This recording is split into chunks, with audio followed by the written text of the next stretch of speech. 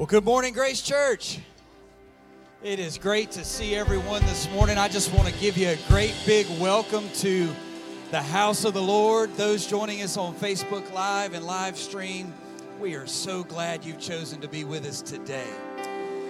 Before we go into our worship service, I just want to let you know kind of what the Grace Church schedule is this week. A couple of things we want to make sure you remember. First of all, we'll be gathering this Tuesday evening, make a note, Tuesday evening, for church-wide prayer, for First Tuesday prayer here in the sanctuary Tuesday evening at 7:30. And then I think everybody knows by now, but please make a note if you haven't heard, help us spread the word. Family night outside next Saturday from 4 to 7. So that, of course, is a reschedule. That's news. So make a note. Next Saturday, family night from 4 to 7. We will be out here on the campus having a great time, and we want you to be a part of it. Next Sunday in the service, we'll be honoring all of our veterans, so we want you to come with that in mind. Veterans, come knowing that we want to pay special tribute to you and thank you for your service. And also in the service next Sunday, Reverend Stephen Collins will be ministering in that service from Birmingham, Alabama. We're going to be welcoming him, looking forward to his ministry. One last note. It is hard to believe that we are now right at 2 months from the end of the year. Don't know how that happened, but here we are. That means that shortly after the first of the year, all the donation statements, tithing, giving, all those statements go out for you, for your tax purposes. That means we have to have correct and updated contact information in the church office for you. So if you have moved this year, have not updated your mailing address with the church, now's the time to start thinking about that, start updating that information so that after the first, we can get your contribution statement to you and you can file it with Uncle Sam. Does that sound all right? Okay, well, I know I mentioned taxes and Uncle Sam, and that'll throw a wet blanket on it every time. Stand with me if you would. We're getting ready to praise the Lord today. The Bible says, bless the Lord at all times. His praise shall continually be in my mouth. I want you to know what we're getting ready to do today really should just be a continuation of praise and worship in our lives all week long. So really for a lot of you today, you're just stepping into a daily habit of praise that you conduct every day. But if you're here today and that's not the case, maybe the week has been distracting, maybe you've had some challenges, and maybe your praise just kind of drifted away from you. The great news is we're entering into a segment of our service, into a moment in the presence of God where you can just come right on board, you can join with us, and you can find your habit of praise again in this worship service. If you're ready to worship the Lord, I wish you'd just clap your hands and shout the name of Jesus with triumph.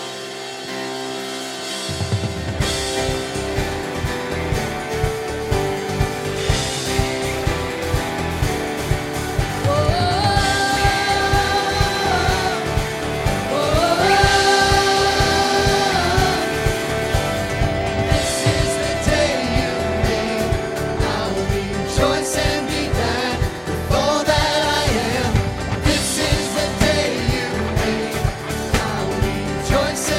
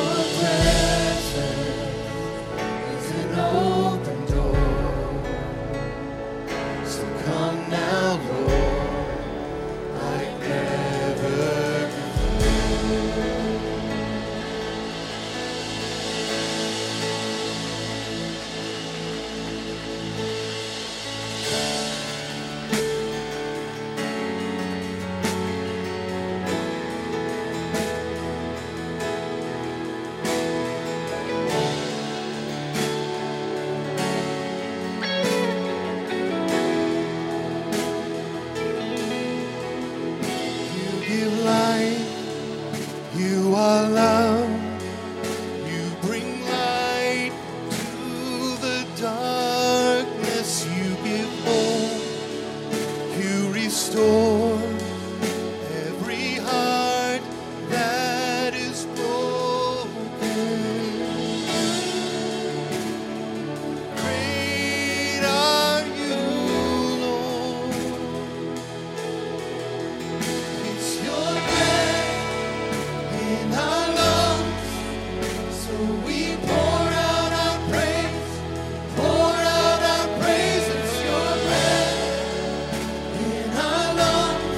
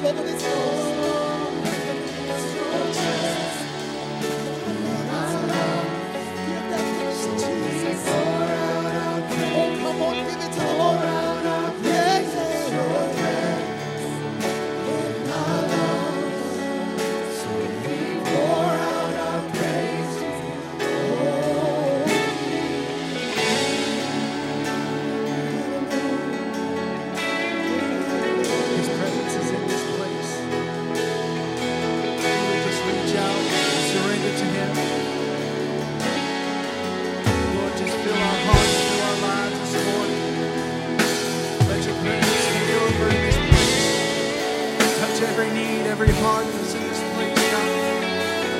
Lord, we're here for you and you alone this morning. God, to reach into our lives and touch the things that only you can touch this morning. Work in the things that only you can do today, Lord. God, we give you every breath. We give you every ounce of our praise, every ounce of our being, Lord, this morning. Because it's all for you, Jesus. Hallelujah.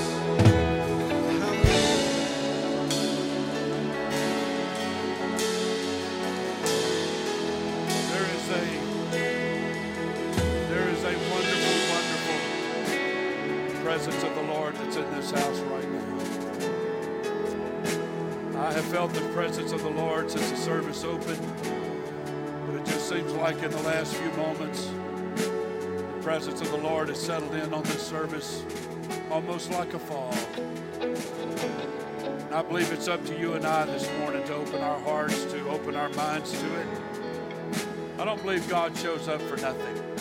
I believe every time His presence shows up somewhere, it's with purpose. We say this often, but I believe with all of my heart in the omnipresence of God. God is everywhere at the same time. We all know that. But I believe here today we're experiencing the manifest presence of God. He's just not showing up because it's a part of His nature to be omnipresent and to be everywhere at the same time. But I believe He's zeroing in on some needs here this morning. He's zeroing in on some people here today that He would love to minister to, and to have you leave here today different than the way you came. Thank the Lord. That's what the presence of the Lord wants to accomplish. He wants you to leave here better. He wants you to leave here closer to Him. He wants you to leave here stronger in your relationship with Him. And if we can accomplish that, then the will of God can be accomplished here today. Thank the Lord.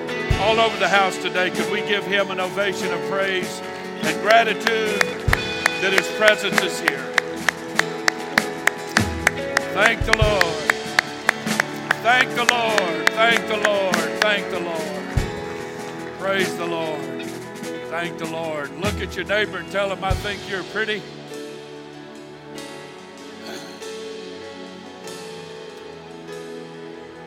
And God bless you. You may be seated for a moment.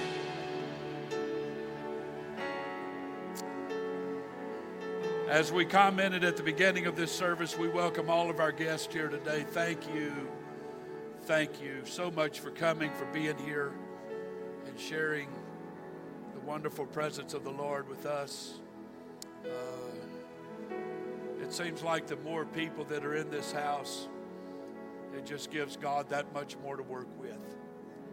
And I'm so thankful for all of you that are here. Those of you joining us on Facebook Live, live stream, etc. We're so glad, so thankful to have you here with us via our wonderful, wonderful technology. And speaking of that, I want to applaud our media booth again, our production booth in the back. They do an amazing job, not only keeping everything wonderful here, but literally the airwaves carry Grace Church around the world, and we have people oftentimes from all around the world that tune in and watch, listen, and we trust that their hearts are blessed and moved by the Spirit of the Lord as we are here. And so I'm very, very thankful for that. We have a giveaway today. Everybody loves things for free, right? We love to have stuff for free, so we're going to give you a book today, except there's nothing written in it.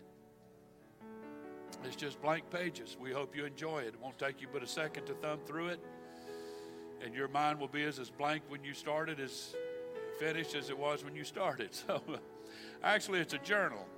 And we're going to give you an ink pen. And so you can write things down. Feel free to bring it to church with you. Make notes during sermons and Bible studies. Don't try to draw a picture of the person's back of the head of the person sitting in front of you. That's not the point of this. I have seen people do that, and they've shown me after church, look, do you know who this is? Yes, Brother So-and-so, I did that during church.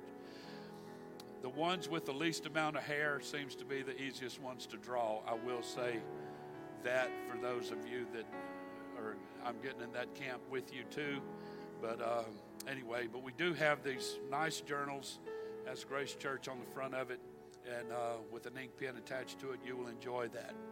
Those of you that were here this past Wednesday night, I feel like we taught a very compelling Bible study, reaching out to our dads, really reaching out to our dads. Well, it just so happens that the information that I presented at the first part of that Bible study, we've put a copy of that in your journal.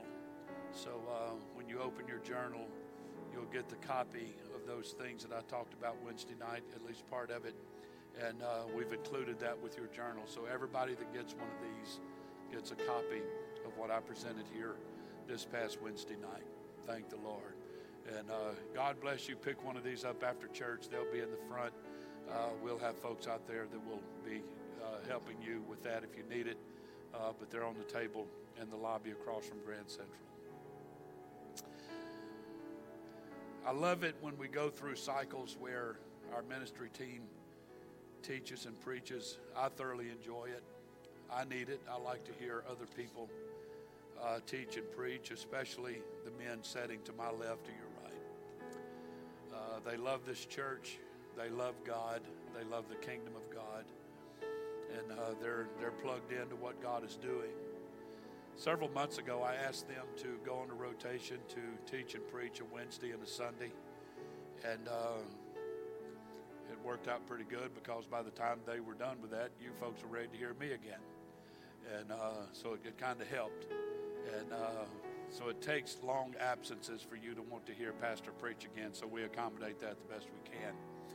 But anyway, as we all know, we've been going through the COVID experience and what have you, and it seems like a lot of that is going away. I'm very thankful that the governor took away the mask mandate, and that made a lot of people feel very hopeful that perhaps, at least for the near future, we can resume life pretty close back to normal.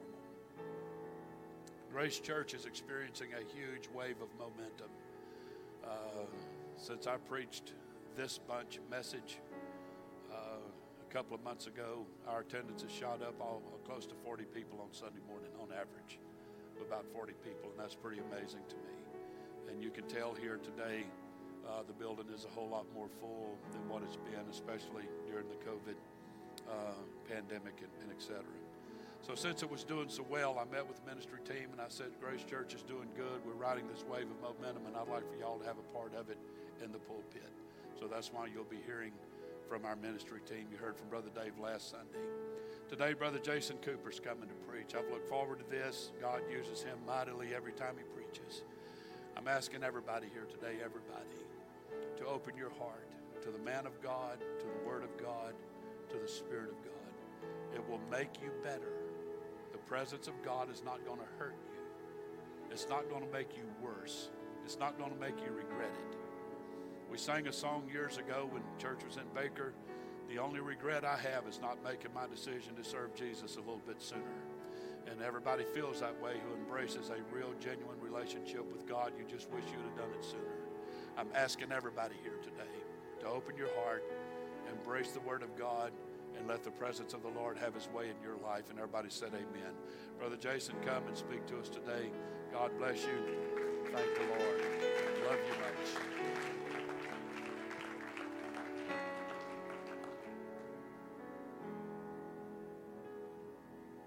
I love you, Grace Church. And I am glad to be able to call you my brothers and sisters, my family. You are a part of me, a part of my immediate family. You've made us better. And it's just not a lot of words that can properly convey how much this church means to me and how much I love and appreciate Brother and Sister Murphy. Would you hang out for just a little while? Thank you. I appreciate that. I need to preface my message today with a few comments that will hopefully give you the best framework for the word that God has given me.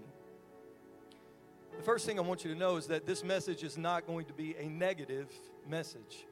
It's not a downer, doom and gloom type of word. I'm not one of those preachers. I don't know what kind of preacher I am, but it's not one of those. So it's not a negative message. And this message is not a feel sorry for poor, pitiful Jason type of message either. I do not get my emotional gas tank filled off of the pity of other people. That's not what I'm after. I'm not a fan. I'm not into it. But while it's not a negative message or a feel sorry for me message, it does come from a rather dark place of struggle for me. Now, look, y'all relax. Y'all relax.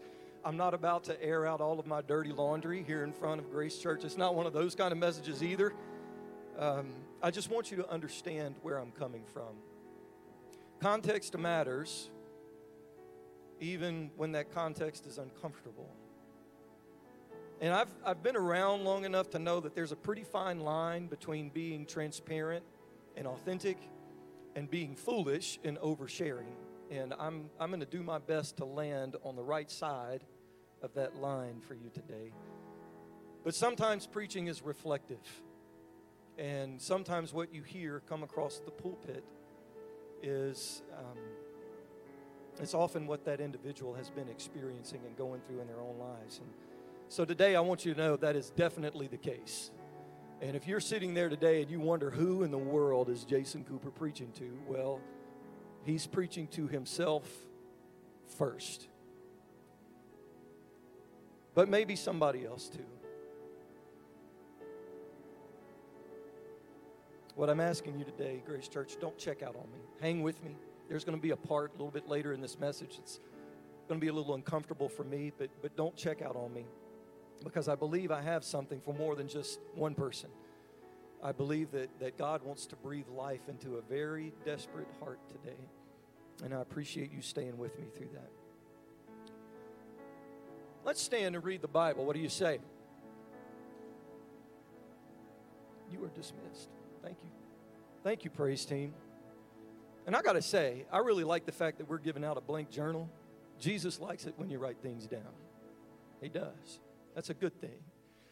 We're going to go first today to Hebrews chapter 11, verse 1. This is a very familiar passage of Scripture. The writer of Hebrews is using this Scripture that we're going to look at to introduce what we call the Hall of Faith, all of these great matriarchs and patriarchs of Scripture that lived their lives by faith and thus received the promise.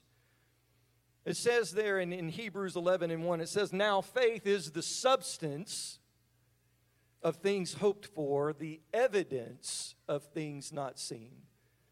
I want to show you what it says in the Amplified Version. It says, "Now faith is the assurance, the confirmation, the title deed of the things that we hope for, being the proof of things we do not see and the conviction of their reality. Faith perceiving as real fact what is not revealed to the senses." And then quickly over to 2 Timothy chapter 4, verse 7. Paul, writing to Timothy toward the end of his life, said, "Timothy, I have fought a good fight. I have finished my course. I have kept the faith." Seems to me that Paul's making a very strong connection between faith and finishing. If you want to finish, it's going to require some faith. So if we can connect those two scriptures, if you're going to finish, at some point it's going to require that you perceive as real fact what has not been revealed to your senses. That you're going to have to believe that there is a confirmation and a title deed given to you for the things that you hope for because you don't have them yet. If you're going to finish, it's going to take faith. So today, for a little while, I want to talk to you about that, about faith to finish. Faith to finish. Would y'all pray for me today as I pray for you? Let's pray together. Lord, you know exactly what needs to happen in this house today. You know the word that they need to hear most. Lord, you know, God, what they came in carrying. Lord, and you can see what they can't see yet. So I pray that you would speak to us. I pray that our hearts would be open to receive your word. Lord, help me to say it right and not get in the way. In Jesus' name, amen. God bless you. You can be seated.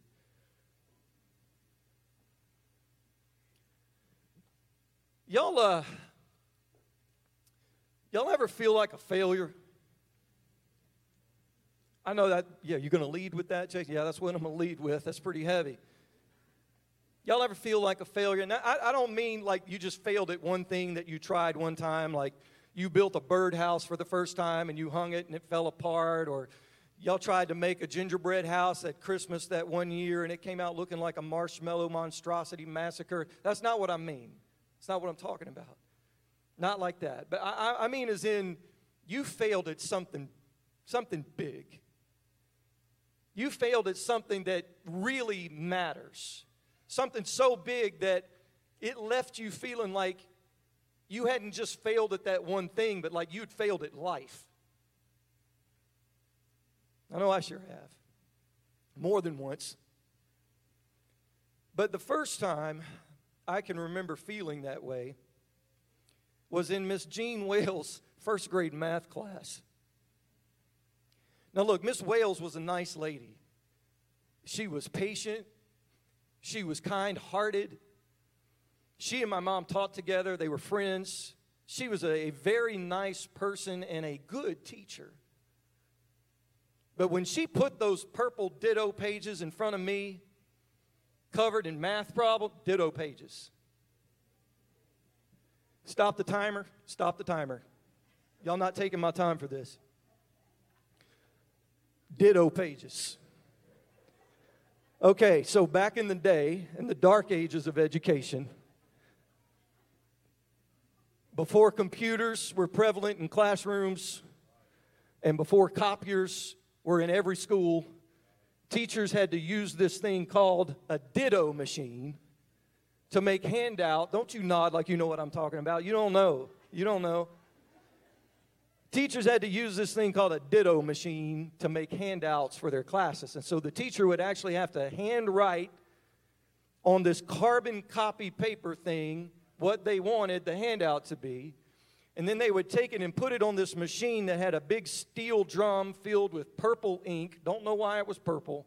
And they would turn this handle, one at a time, making copies. If they need 100 of them, they made 100 motions. And that paper, we called it ditto paper, ditto pages. And it had this purple ink. It had a very distinctive smell. Some of you know, whenever they were warm, yeah, they smelled a certain way. Ditto pages. You can start the timer again. But y'all need to know how far we've come. Ditto pages. And Miss Wales put this pack of ditto paper in front of me. It had all of these math problems on it. And y'all, I cried. I mean, legit cried. Snotted, slobbered like only a traumatized 6-year-old can do. Big tears falling down on those ditto pages. Because I didn't get it. I didn't understand what I was supposed to do. I knew numbers. I'd been to Bellingrath Hills Elementary for my kindergarten career. Had a pretty successful kindergarten career. Learned some letters, learned some numbers, took naps there on the little red and blue mats in the middle of the day. Thought I did all right. But now there's all these numbers stacked on top of each other with symbols, and sometimes they're written off to the side with blanks, and I didn't get it. I didn't understand. And apparently I was the only one. I was the only first grader that didn't know what to do, because all the other first graders in Miss Wales' class, they took out their little number 2 pencils and their little pink rubber erasers, and they just started mathing. Everybody's mathing except the new kid, Jason, over there crying in the corner, all over his ditto pages. And I was sitting there, I don't even know what's going on right now. I don't know. And it didn't stop there, because then I made it to middle school, and I found out that multiplying and dividing fractions is a thing. And then this older classman told me about something called algebra. So now we're going to take letters and mix that in with the numbers. And the letters mean something, but you have to figure out what they are and what they mean. And for some reason, it was always X, Y, A, B, and C. It was never H. M never got any love. I don't know why. It's just always those numbers. And y'all, Miss Powers, she tried real hard. She was a nice lady. She was patient. She was kind-hearted. She was a good teacher. But I had this mental math block the size of Hoover Dam in my brain, and it wasn't going anywhere. Miss Addison in reading, Miss Addison, I got you. Miss Sewell in ELA, even diagramming sentences, didn't like doing it, but I could figure it out. But now you're telling me we're going to have to figure out what these letters mean mixed in with these numbers? No, bro, I'm out. I'm out. Doesn't even seem like it should be a thing. But somehow, amazingly, I made it through middle school math, into high school. Coach Mears taught me Algebra 1 and Algebra 2, but he was also my track coach. So I made C's in math. Mom and Dad weren't real happy about it, but Coach Mears was happy, and so was I. And then I went to college, LSU, baby. Go Tigers. Having fun in 91. And me being the genius that I am, I signed up for Algebra 1021. That's a beginning level math at LSU. Monday, Wednesday, Friday, 7:30 in the morning. Now, math is a problem for me at 11 o'clock, 2 o'clock in the afternoon, but 7:30 in the morning, that was a real stretch. And y'all, Dr. Vaughn, she was really nice. She was patient. She was kind-hearted. She was a good teacher. I went to her office after class often, to the point that she got me a math tutor, like somebody else to talk to, because she was tired of seeing me. But at the end of my first semester at LSU, I walked into that Algebra 1021 final exam rocking a solid D in the course. And honestly, y'all, by that point, I was pretty happy with the D. D stood for diploma as far as I was concerned. Just get me out of here. So it was one of those departmental exams at LSU. Math class with Dr. Vaughn, usually 20, 25 people. But for that final exam, I walk into the bottom of Lockett Hall into this room full of 300 people, easy, 350 maybe. And they passed out that departmental exam. And y'all, I was the first person finished with that exam. Now that right there is what you call a red flag. And I will remember for the rest of my life walking over to Dr. Vaughn and handing her my exam, and the look on her face when she said, "Oh, Jason, you're finished already?" And I was like, "Yep, that's about all we're going to get today." And I walked out. I walked out knowing that what I just did on that exam, that is not going to get me a passing grade. Because I came in here with a D. I just made a big old F in the beginning level math class at LSU. We're not talking differential calculus. We're not talking theoretical physics. This is the beginning level math class, and I just flagged it. Not the most auspicious beginning for my college career. I failed it, man. I failed it. I blew it. Not because I didn't show up. Because I did. To my knowledge, I don't remember missing a single one of those 7:30 a.m. math classes. I showed up. And it wasn't because I didn't try, because I did. I paid attention. I did the homework. I tried to do the homework. And it wasn't because I didn't get help or ask for help, because I did. I went to see Dr. Vaughn after class. I had the smart math tutor person try to help me. I was dating Julia, Miss Math Brain herself, back there at the same time. She didn't know what to do with me either. It wasn't because I didn't show up. It wasn't because I didn't try. It wasn't because I didn't get help. And it wasn't because I didn't want it. I didn't want a bad grade. I wanted to get it. I wanted to understand. I wanted to be like the smart math people. I didn't fail. Here's my point. I did not fail Algebra 1021 at LSU my freshman year because I was a slacker. I failed it because I just didn't understand. I failed it because I thought there was something like wrong with me. I failed it because I didn't get what other people got, this magical thing called a math brain.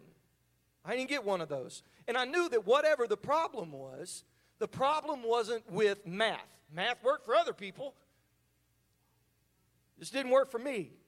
I was the problem. Somehow, some way, I don't know, But I didn't do enough. I wasn't smart enough. I wasn't gifted enough. But I failed, and it was my fault. And I tried to play it off like it didn't bother me, but it did. I was ashamed of that F. I never made an F class before in my life.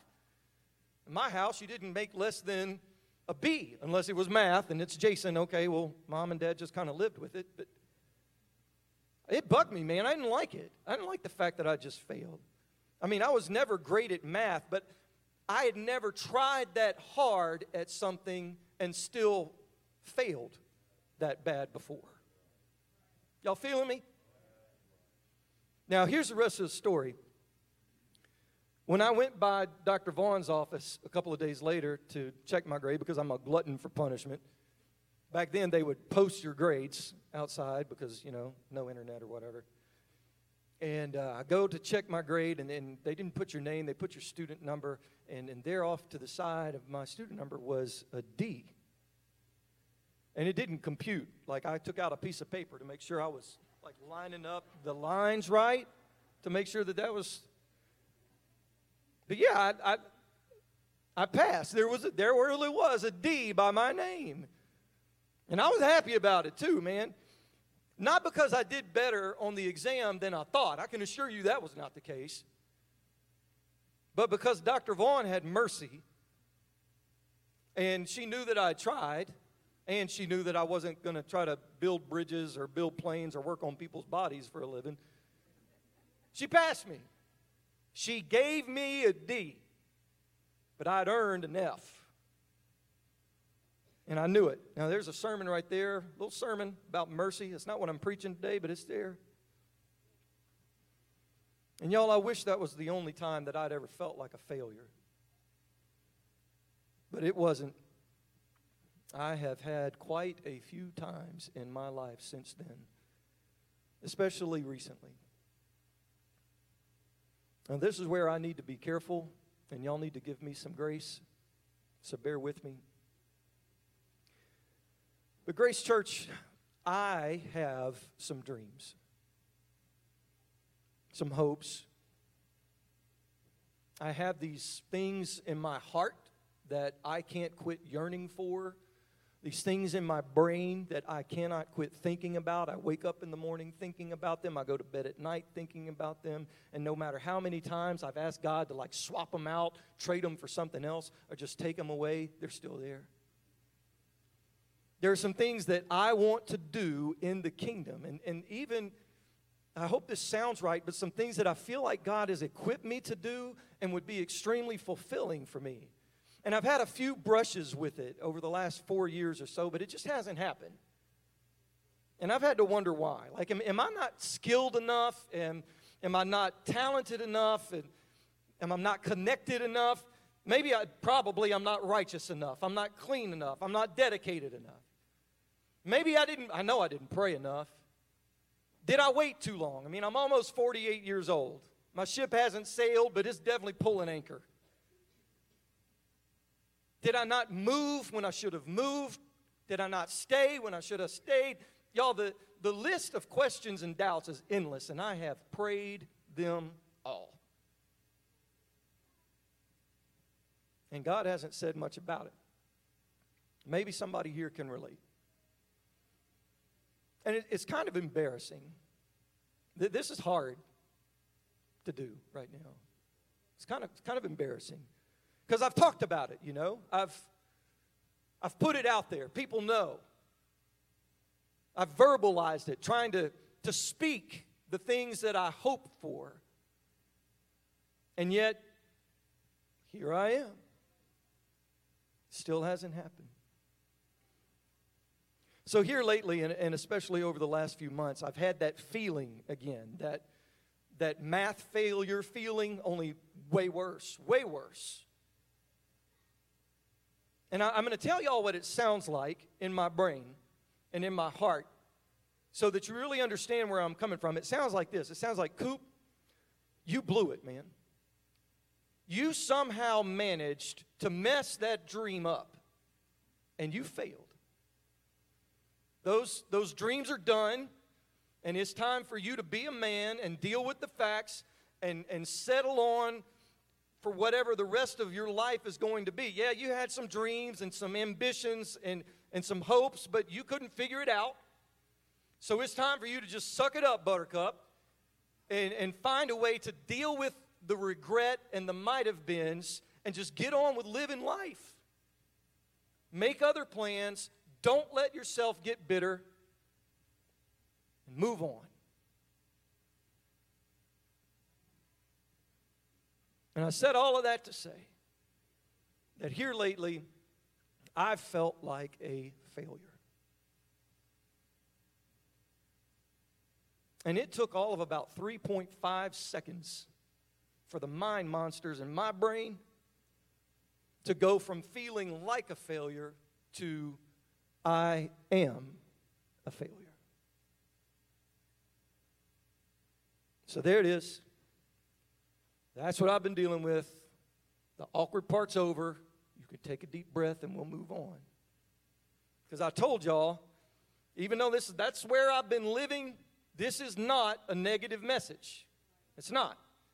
And I told y'all this is not a poor, pitiful Jason message. It's not. I'm not here today to preach my problem. I'm here today to offer somebody some hope and some healing. Because I was talking to Jesus the other day. And he finally said something that my heart could latch on to and my brain could understand. And I'm going to give it to y'all the same way that he gave it to me. Now, I want y'all to get ready because I'm going to move through this first point real quick so I can actually get to my sermon.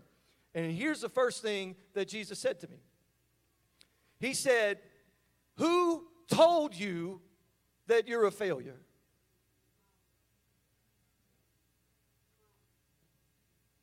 That's what he asked me. 4 o'clock in the morning, lying on my couch, just having a very open, honest conversation with Jesus. Not really expecting much of an answer, if I'm honest. Jesus, I feel like such a failure. Lord, I don't just feel like a failure. I'm starting to think I am a failure. And I listed it out for him, my resume, of why what I was saying about being a failure was true. And he let me go for a few minutes, and then clear as day, I don't know how else to say it. It was almost like he was in the room with me. Clear as day, he said, "Well, who told you that, Jason? Who told you that you're a failure? Because I didn't tell you that." Did the devil tell you that? Because he's a liar. And the truth isn't in him. He hates you and he hates me. You're not going to listen to him, are you? Who told you that you're a failure? Did your own heart tell you that? Because you know, Jason, you know that the heart is deceitful above all things and desperately wicked. I love it whenever Jesus quotes scripture to me. Who told you that you're a failure, Jason? Because that did not come from me. That didn't come from me. The Heavenly Father who stitched you together in your mother's womb with my own fingers. The Heavenly Father that knows what you have need of before you even ask. That didn't come from me. Who told you that you're a failure? That didn't come from your Savior who went to a cross and shed his blood to pay a price for a debt that you couldn't pay. I didn't tell you that, Jason. So who told you that you're a failure, and why are you listening to it? Now, y'all, I'm going to get off of this point quickly. But you got to make sure that your definitions of success and failure are coming from the right place. The Father who loves you, the God who gave himself for you, let him define what success and failure look like for you.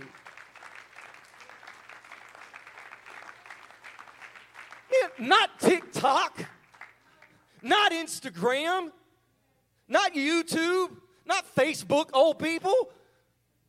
No, that cannot be where our definitions of success and failure come from. We have access to more stuff that can be on your doorstep in 2 days, and access to more information than has ever been available throughout history, and yet we have less joy than ever. And it's because our definitions of what it means to succeed and what really matters in life are coming from sources that do not know us. Your heavenly Father knows you intimately. Every day of your life is written in His book, according to the Psalm. So why not ask Him? Why not ask Him what failure looks like for you in your life? Why not ask Him and let Him define what success should look like in your life? Ask Him what He thinks about you. Ask Him what He has to say about you. Ask Him how He feels about you. Maybe you didn't fail. Maybe you just need to define success differently. I mean, according to what God values. Come on, Dad. Come on, Dad. I know you didn't leave probably whenever you wanted to, and things look like they're kind of a mess right now, and it's not pretty, but you're still trying. And God looks at that, and He thinks, man, he's a champion. He's still fighting for things that really matter to my heart. Come on, Mom. I know you didn't leave even whenever people told you it's time. It's time for you to leave. It's time for you to do something different. And your family's still together. And it might not look like the pictures that you see on Instagram, but God thinks that you are absolutely amazing because you are acting just like He would.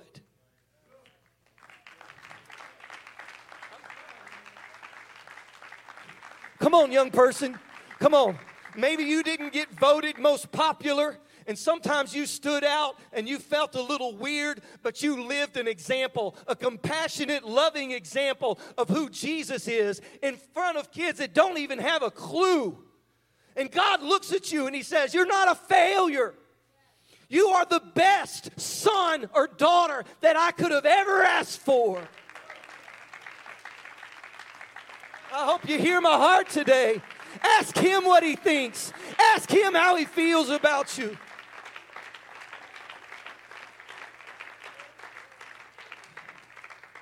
Thank you. You're very kind. You're very kind. Maybe you didn't fail.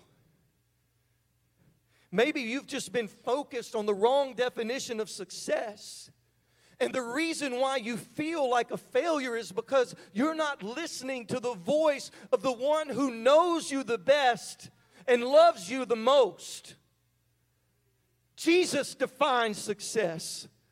I can't be any plainer than this. Jesus defines success and failure, not culture, not your family, not your ex-husband or ex-wife, not your abusive father, not your overly medicated mother, not your own ego, and certainly not your own twisted human heart, because it's a mess.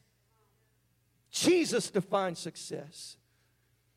Let me say it one more time and make myself plain. Get your framework for what success looks like and what failure looks like from the Almighty God who loves you enough to die for you, because anything else is just not right. It's a flawed framework. Who told you that you're a failure?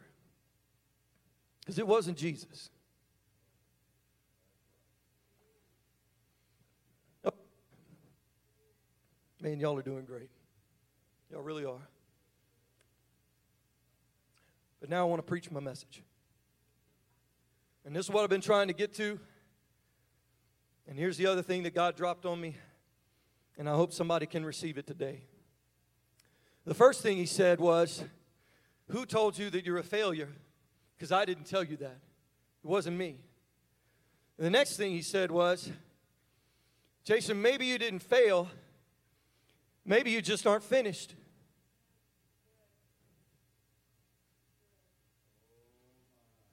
Really thought that'd go over a little bit better than that.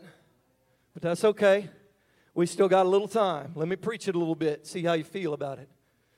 Scripture, the holy word of God, is absolutely full of stories of men and women whose lives looked like absolute failures. I mean, train wrecks. If you only read certain pages.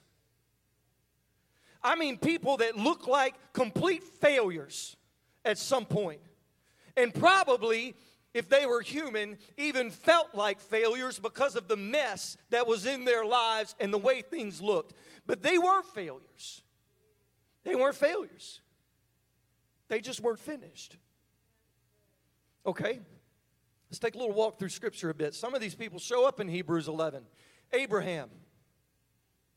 His name means father of many, or father of a multitude. But he was childless and homeless, even after receiving the promise for years. Then he tried to get around God's timetable for the promise by having a child with his Egyptian servant Hagar instead of the child through his Hebrew wife Sarah.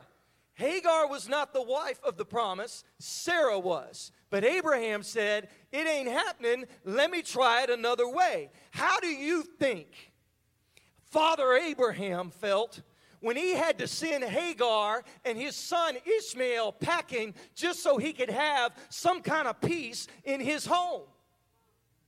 Do you think he felt like a failure? Like he had just blown it or missed it? Like there's no way that God can bring us back from this? He gave me a promise and I tried to do something else and now I've ruined it. Do you think maybe Abraham felt like a failure? But he wasn't a failure.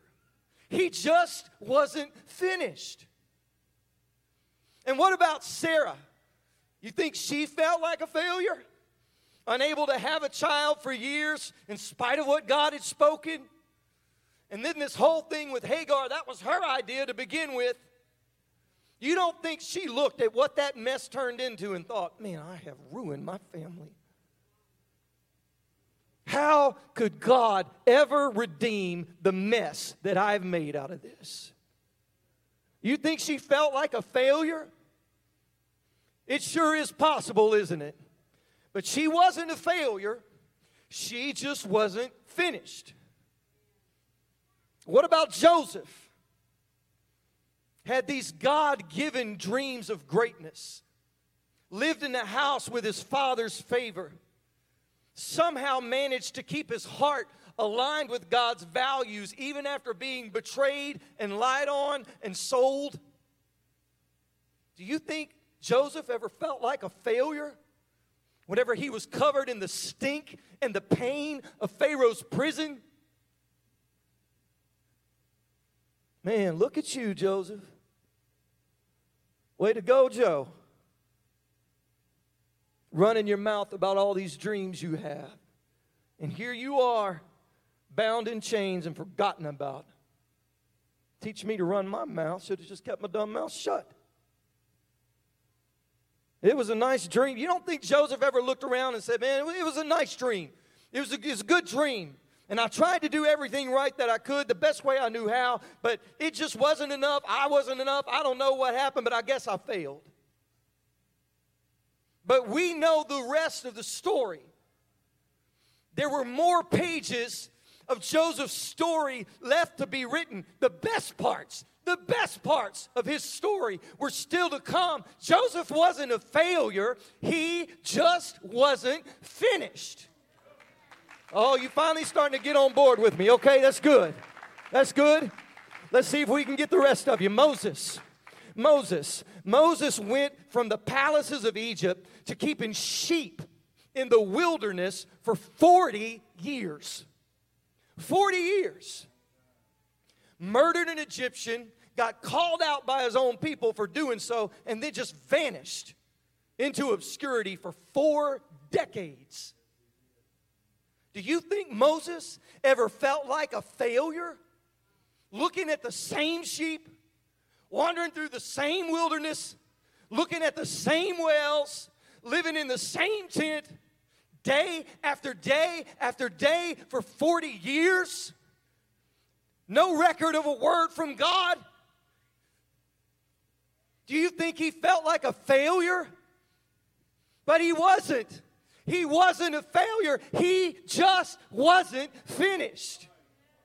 Y'all getting the idea? Y'all paying attention? Come on. What about Elijah? Y'all ease up. I ain't going to preach the whole Bible. But y'all need to hear these. Elijah, the prophet of God, you think he ever felt like a failure?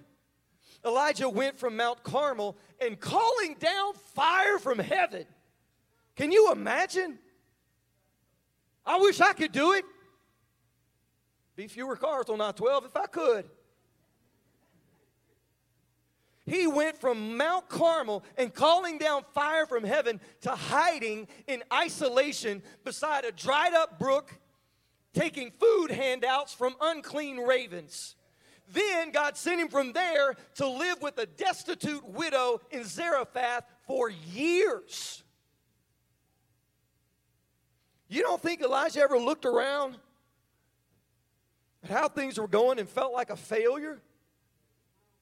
I wonder if anybody in Zarephath ever walked up to Elijah talked to Elijah and said, "Hey, Elijah, how's it going, man?" Not good. Not good. Thought we started out okay. Thought God was with me. Thought we might accomplish some things in the kingdom. Thought we might be able to bring this nation back to God, but it ain't going too good right now. But he didn't fail.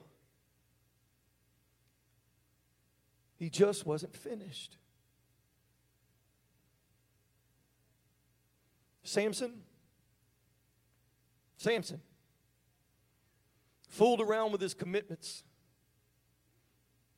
Never got his passions in line with his convictions. Wound up shackled to a grain mill with both of his eyes gouged out.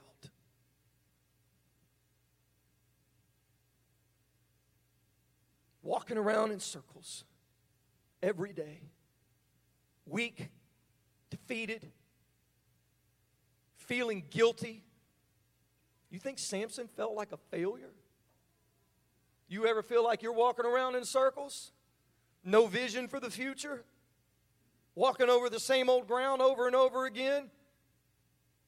Maybe you can identify with Samson, but his story wasn't finished. You know what? Samson is listed right there in Hebrews 11, right there alongside Abraham and Moses and Samuel and David, right there in the Hall of Faith. Samson. And we could talk about Gideon and David and Elisha and Hosea and Jeremiah, the Apostle Paul. We could talk about Jesus. Oh, wait, Jesus was a failure? Yeah, Jesus. On the cross, beaten, bloody, humiliated, convulsing, just mocked and betrayed. I mean, does that sound like a resounding success and victory to anybody? Calvary was an absolute failure by anyone's standards, except for one person. To everyone else but God, Calvary looked like utter failure. But Jesus didn't fail. He just wasn't finished. Because 3 days later,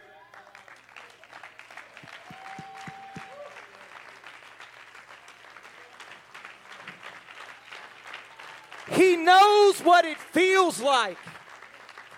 Hear what I'm saying. He knows what it feels like to endure what is perceived as failure, but to see there's something else left to be written. I think y'all get the point. I'm going to let you off now. So let me bring this thing in for a landing. I want to show y'all one more thing. Y'all should get ready. I need to do more cardio.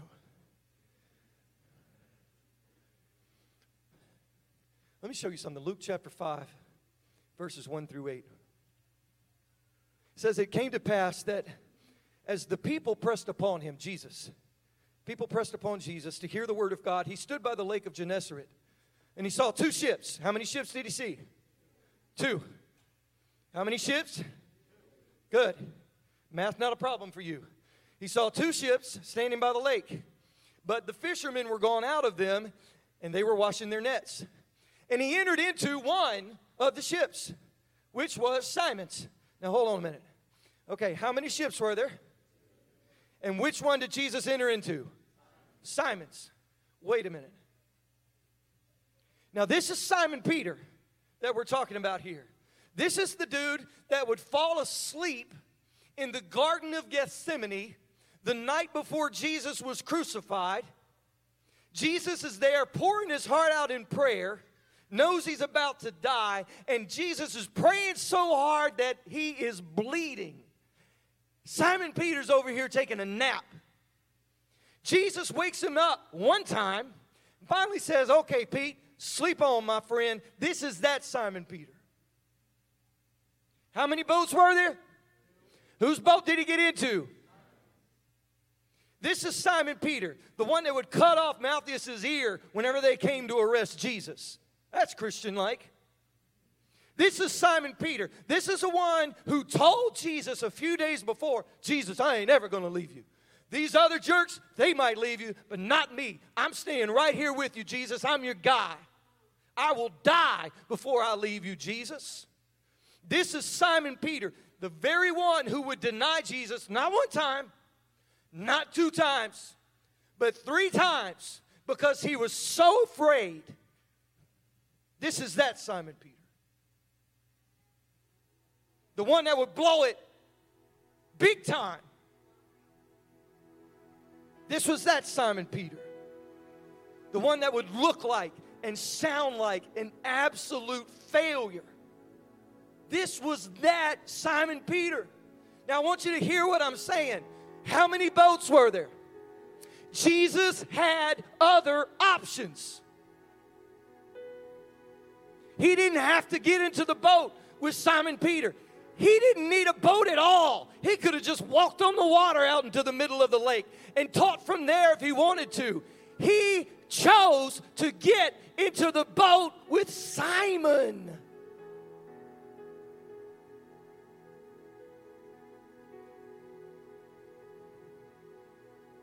Jesus goes up to Simon and says, hey man, can I use your boat? Let's keep reading.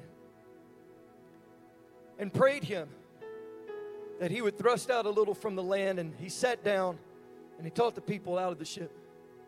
Taught the people out of Simon's boat. Now when he had left speaking, Jesus said unto Simon, hey, now church is over. Why don't you launch out into the deep and let down your nets for a draught? And Simon answering said unto him, watch this part, this is where it really gets good. If you've been waiting, here it is. Simon said, Master, we have toiled all night and have taken nothing. Translation. Jesus, look, we've been working really hard. We worked really hard. We worked hard all night long, and we came up empty. We failed. There's a lot of hard work for nothing. And we're ready to pack it in and head for home. Maybe we'll try again tomorrow. But right now, Jesus, we're tired, we're smelly, we're hungry, we're frustrated, and we've already cleaned the nets and packed it all up. We failed. We're done.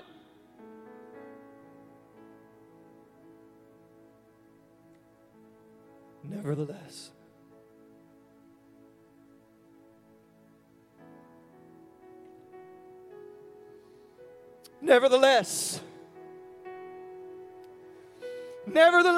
at thy word, I will let down the net. And when they had this done, they enclosed a great multitude of fish, and their nets brake, and they beckoned unto their partners, which were in the other ship, that they should come and help them. And they came and they filled both ships, so that they began to sink. And when Simon Peter saw it, he was Simon, the reed, the one who breaks, is easily shifted. And he was Peter, the rock, at the same time.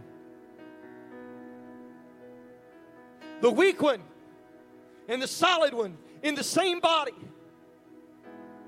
Simon Peter saw what had happened. He fell down at Jesus' knees saying, "Depart from me. I am a sinful man, Lord."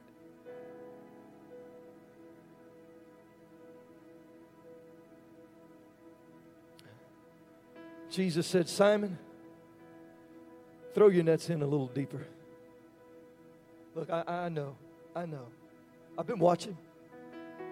There's not a single thing that's been hidden from me, Simon. I know you fished all night and caught nothing. And I know you're tired. I know you've already cleaned the nets, decided it's just time to quit, go home. I know you worked hard. I know you gave it your best shot. And you did all you knew how to do. And I know you failed. Simon, you're not finished. You're not finished. See, I can see something beneath the surface that you don't see. I can see something deeper that you don't even know is there.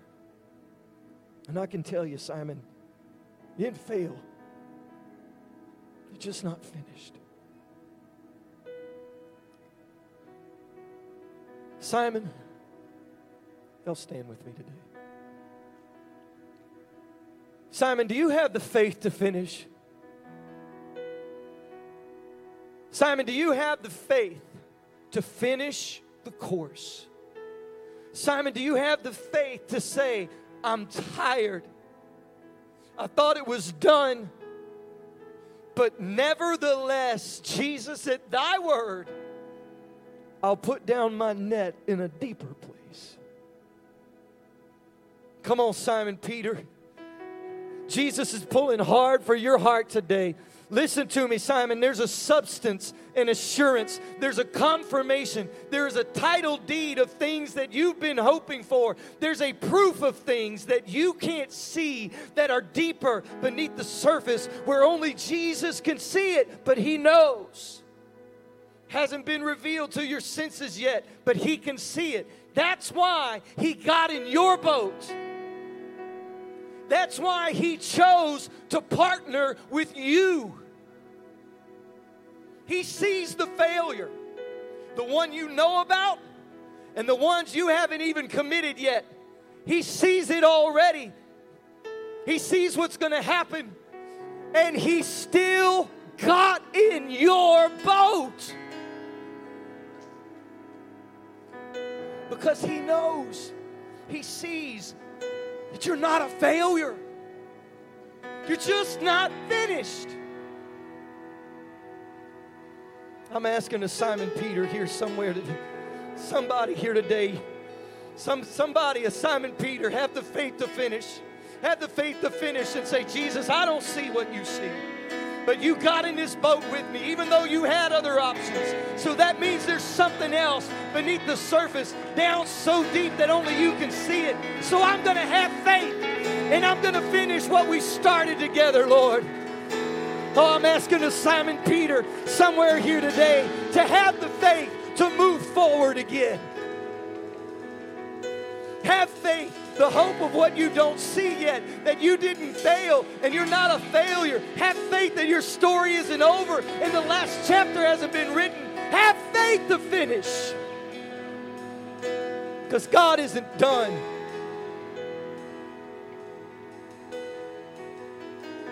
Look, I know there's a stigma attached to a message like this. And it takes a certain amount of inner fortitude and gumption to step out after a message like today, wondering what people are going to think. I'm asking you to just today, please put that aside. Put it aside. Let Him define what success and failure looks like in your life. Simon Peter, if He's been talking to you today, if He's used what I've been through over the last several months to reach into your heart, don't miss this opportunity to let down the nets again, to reestablish a connection with Him, to be obedient to His call and say, nevertheless at your word, Jesus, I'll try again.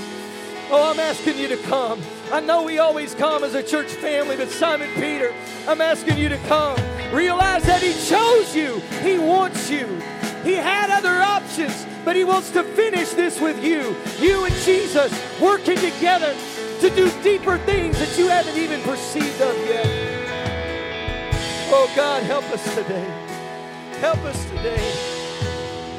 Oh, find somebody to pray with. Maybe this message isn't for you. I knew I wasn't going to be preaching to everybody here today, but I know I'm preaching to somebody. Find somebody to pray with. There's somebody you can put your hand on their shoulder. Somebody you can wrap your arm around their arm. Take their hand in yours and pray the prayer of faith for them. Maybe they don't have the faith right now.